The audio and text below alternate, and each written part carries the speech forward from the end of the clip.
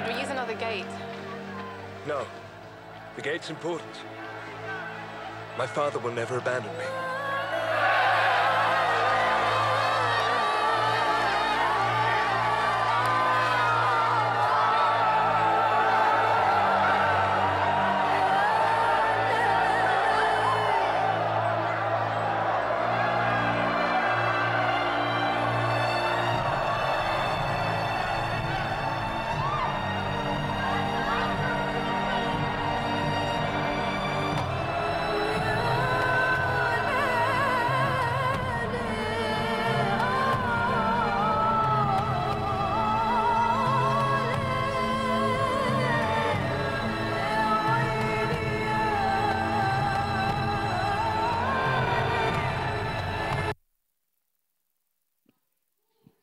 Well, good morning. It's so good to see so many familiar faces today and so many new faces. We're so glad you're here. I won't preach for 2 hours, maybe just 1 hour. Just joking. All the guests just did. I'll be quick today. We're so glad you're here. We want you to enjoy your day. But we do want to take time for the most important part of today. And so the triumphal entry. Today is Palm Sunday. So let's take a look at Luke 19. And we'll start in verse 28. And it says, and when they said these things, he went on ahead, meaning Jesus, going up to Jerusalem. When he drew near to Bethphage and Bethany at the mount called Olivet, he sent 2 of his disciples, saying, go into the village in front of you, where on entering you'll find a colt tied, and no one has ever yet sat on it. Untie it and bring it here. If anyone asks you, why are you doing this? You shall say, the Lord is in need of it. So those who were sent away and found it just as he had told them. And as they were untying the colt, the owner said to them, why are you untying the colt? And they said, the Lord has need of it. And they brought it to Jesus, throwing their cloaks on the colt, and Jesus sat on it. And as he rode along, they spread their cloaks along the road. As he was drawing near, already on the way down the Mount of Olives, the whole multitude of his disciples began to rejoice, praising God with a loud voice for all the mighty works they had seen, saying, blessed is the King who comes in the name of the Lord, peace in heaven and glory in the highest. And some of the Pharisees in the crowd saw him and said to him, teacher, rebuke your disciples. And he answered, I tell you, if they were silent, the very stones would cry out. What a beautiful story. And there's so much to it, and I would love to talk to you all about it. But I have a feeling that you all are like itching in your seats to hurry up this morning. So I'm going to keep it short, and I want to point out 3 things to you, that there were 3 types of people in that crowd. There were the people that said, hey, the Lord has need of my colt. Sure, you can take it. You know what they knew how to do? Share. All right, Lord, you want to use my stuff? Okay, I can share. You know, even the kids are taught, right, Jonathan? We share our toys. So this particular family shared their colt. Does anyone know what a colt is? A donkey. They shared their donkey. So we got the sharing group, the people that'll let people borrow their stuff. And then they had the people that threw out their coats for Jesus to walk on, right? The donkey walked on your coat. Would you let a donkey walk on your coat, your nice winter coat? So these people were willing to serve. How many of you like to serve and do good things? Oh, it's going to help someone. Let me do it. So we had the people that were sharing and the people that were doing good. Kids, do we like to do good? Mm-hmm. And then they had the people that were rejoicing. Blessed is the King. Another word that we hear is Hosanna. Hosanna in the highest. And these people were rejoicing. How many of you have learned that it's nice to be kind? We should use kind words and tell people nice things, right? So you got people that were sharing, you got people that were serving, and you got people that were nice, right? Guess what the problem with that is? In less than a week, those very same people are the ones that said, crucify him. Crucify him. And so what does that tell me? That tells me that just doing good, just learning to do the right thing isn't enough. Just learning to say the right things isn't enough. You know what the Bible tells us the solution is? He wants our hearts. Because if he changes our hearts and we love him, no one's gonna have to teach me how to share. No one's gonna have to teach me how to serve. And no one's gonna have to teach me how to worship Jesus with my mouth and be kind. Because Jesus changes us from the inside out. All those people in the triumphant entry, they all just saw something good. I want to be a part of that good thing. I want to be a part of the next popular thing, instead of realizing that Jesus came to give us life, and life abundant. And that life abundance called the Zoe life. And that means the God kind of life. That no matter how hard life gets, no matter the struggles that come, the sad times and the good times, that he's going to let us live supernaturally. That he's going to be with us no matter what. That he's going to walk with us no matter what. That when we're scared, he's going to hold us. That when we're sad, he's going to comfort us. And that when we need love, he's going to cover us like a blanket. And I'm not just telling you this because it sounds good. I'm telling you this because it's the reality of my life. I'm not standing up here as a preacher who's perfect. I'm standing up here as a preacher who's a person. Who's a living person, who struggles just like every single one of you, who had to make a decision just like every single one of you. Who am I going to serve? Am I going to serve myself that likes my house and all my little things tidy, and I want all my little things perfect? Or am I going to choose to give my life to Jesus, to see Jesus as my conquering king, that he died on a cross so that I could have life, that I could have a better life than without him, that I could have a life with hope and a future, a life that I'm never alone, but I always have him with me, a life that he's my teacher and my comforter and my helper and my wisdom and my very best friend, that he's my provider, that he's my healer, that he's my deliverer, that he's my sanctifier. Jesus is alive today. Jesus is alive. He conquered the grave so that you and I could have life and have it abundantly. It's time for us in America to receive what God has for us. He doesn't want you sorry, sad, broken, and busted. Kids, I'm talking to you. You want a best friend that walks with you in school? You want a best friend that's with you every time? Yeah, that's what I'm talking about. When people are mean and say mean things about you, he'll be right there with you. He'll be right there with you. I had a lady walk up at the gym yesterday to try to tell me something. And I thought, I'm so glad I have Jesus, because you're not going to intimidate me. And I wasn't ugly and I wasn't mean, but you say your little thing, and I'm going to tell you, it's okay. You're just fine. How would you like to have that happen at school, kids? I just feel like somebody in here is getting picked on at school. I want you to listen up, because that Jesus I'm talking about, he also speaks to us. And so he's given me a word for somebody in here today. Kids at school, there's someone that's being picked on, and I want you to listen to me. It doesn't matter what anybody says about you. No, what they're doing is wrong. Absolutely wrong. Let me at them. But it doesn't matter what they do. It's who Jesus says you are. And Jesus says that he made you exactly how you are, with your perfect hair color that you may not like, and with your perfectly curly hair that you might want straight, or your perfectly straight hair that you might want curly.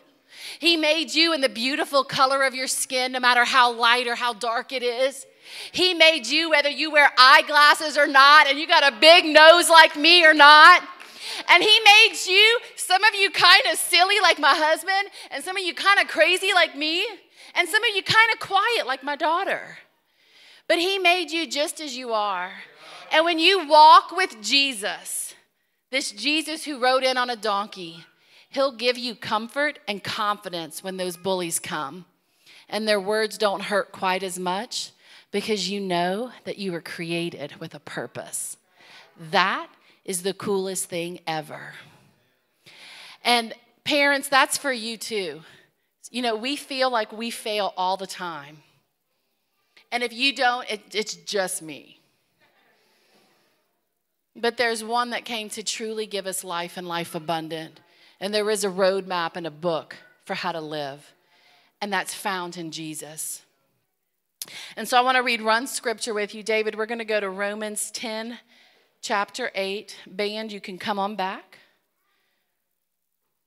In Romans 10, starting in chapter 8, this is talking about, we're going back to the triumphant entry where we had those there that were sharing, those there that were serving, and those there that were being kind. And we've learned that that's not enough. That's not enough to give us eternal life. That's not enough to give us a best friend in Jesus. It's a heart change. And so in Romans 10, verse 8, it says, but what does it say? The word is near to you and in your mouth and in your heart. That is the word of faith that we preach.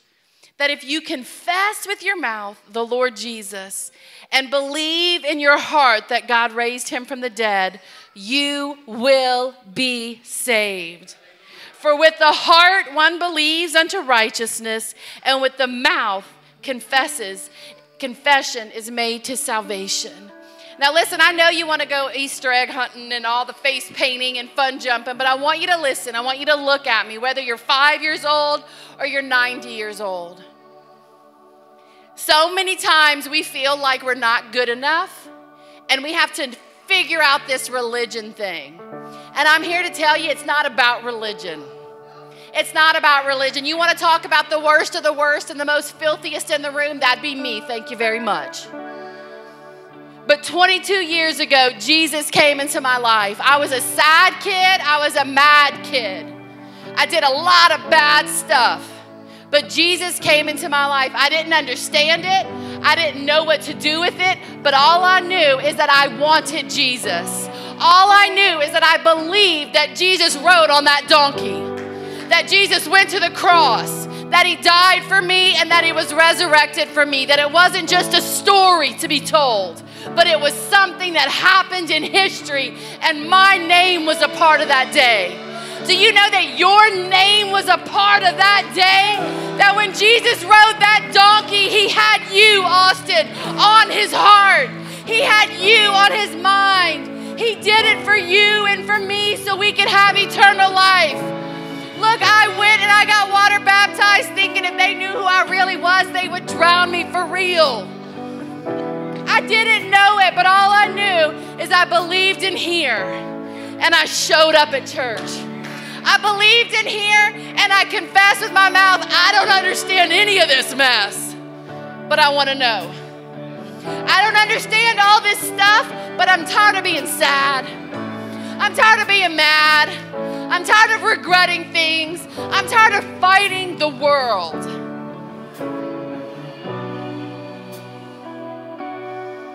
What is faith? It's to trust in, to be fully convinced of something, to be fully convinced that Jesus died for us, that you and I would have a personal trust in him that produces obedience, a personal trust and a personal conviction in him that would cause you to get up tomorrow and say, I don't understand this thing, Jesus, but I'm willing to walk with you. Will you be with me today? I don't even know what that means, but give it a shot and see what he'll do. Would you stand with me today?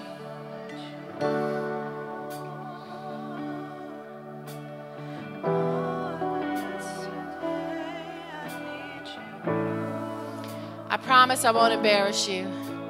But I'm going to ask for every eye to be closed, even the kiddos' eyes, and every head bowed. And if that message was for you, if that tugged at your heart, and you say, I want to know more about this, Jesus. I want to know about this relationship that she's talking about today. I want to know Jesus. Just slip your hand up right where you are. Yep, I see you. Bless you. Anybody else, raise your hand. I want to know this Jesus. There's so many that this message was for today. God bless you. God bless you. God bless you. Anybody else, raise your hand. Bless you. Anybody else, this is your moment. You came for an Easter egg hunt, but you're going to leave a new person. Anybody else? We're going to take I see you up there. God bless you. We're going to take just a moment. And the Easter egg hunt isn't starting until everything in here is done. So no hurries and no worries. But if you raised your hands, and even if you didn't, but you said, that's for me, I want you to come meet me up front right here. I'll be the first one to say, I want to know more. So if that was you, whether you're 5 or you're 50 or you're 90, and you raised your hand, come meet me up front. Thank you, Jesus. Come sing.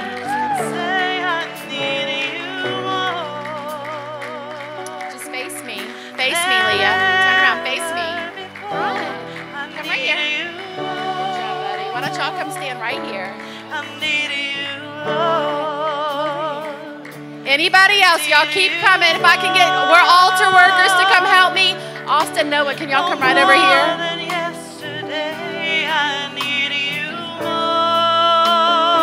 Anyone else says, that's me. I want to know this Jesus. If I can get altar workers behind every child, behind every adult. I need an altar worker.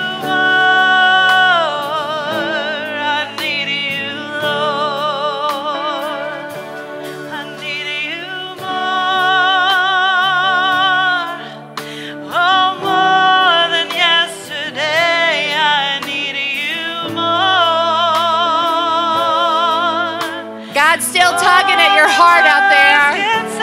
Remember, He still talks to me. Don't miss your moment. If that was you, if that message was for you, I want you to meet me down here. I want you to trust Jesus. Don't worry about who's watching. Come on down. Yes, more than yesterday, I need you more. Oh, more than words can say, I need you more than ever before. I need you, Lord. I need you, Lord. I need you, Lord. Now I want you all to look up here at me. Today is in the history books with your name on it. Today there's a party going on in heaven for you and you and you and you and you and you and you and you and you and you and you. The angels are rejoicing in heaven with Jesus because of you today. And so whether you came down front or whether you're in your pew, I want everybody to pray with me. Do you know what that means? That means I'm going to say something and then you're going to repeat it. But it's not about what we say. It's about in our heart that we believe it. All right? And then I'm going to give you some instructions. Is that okay? All right. Jesus, I believe in you. I believe you died for me. And I receive you as my Savior. Wash me clean and fill me with your Holy Spirit. Teach me all the days of my life how to know you. I give you my life today. In Jesus' name.